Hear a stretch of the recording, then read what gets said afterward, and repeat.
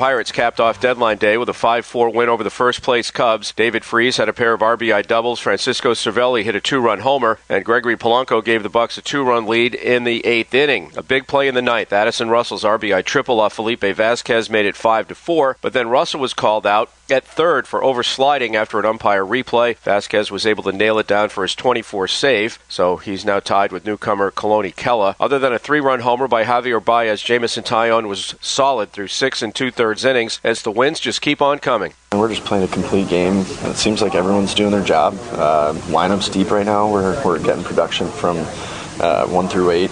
Our starting pitching's going a little deeper in games, it feels like.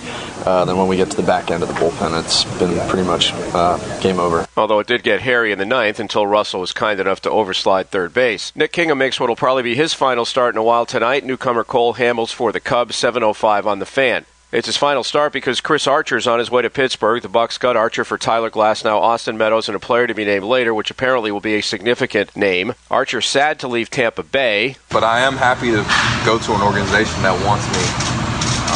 The return that the Rays got demonstrates how bad they want me, and not only for this year, but the years going forward.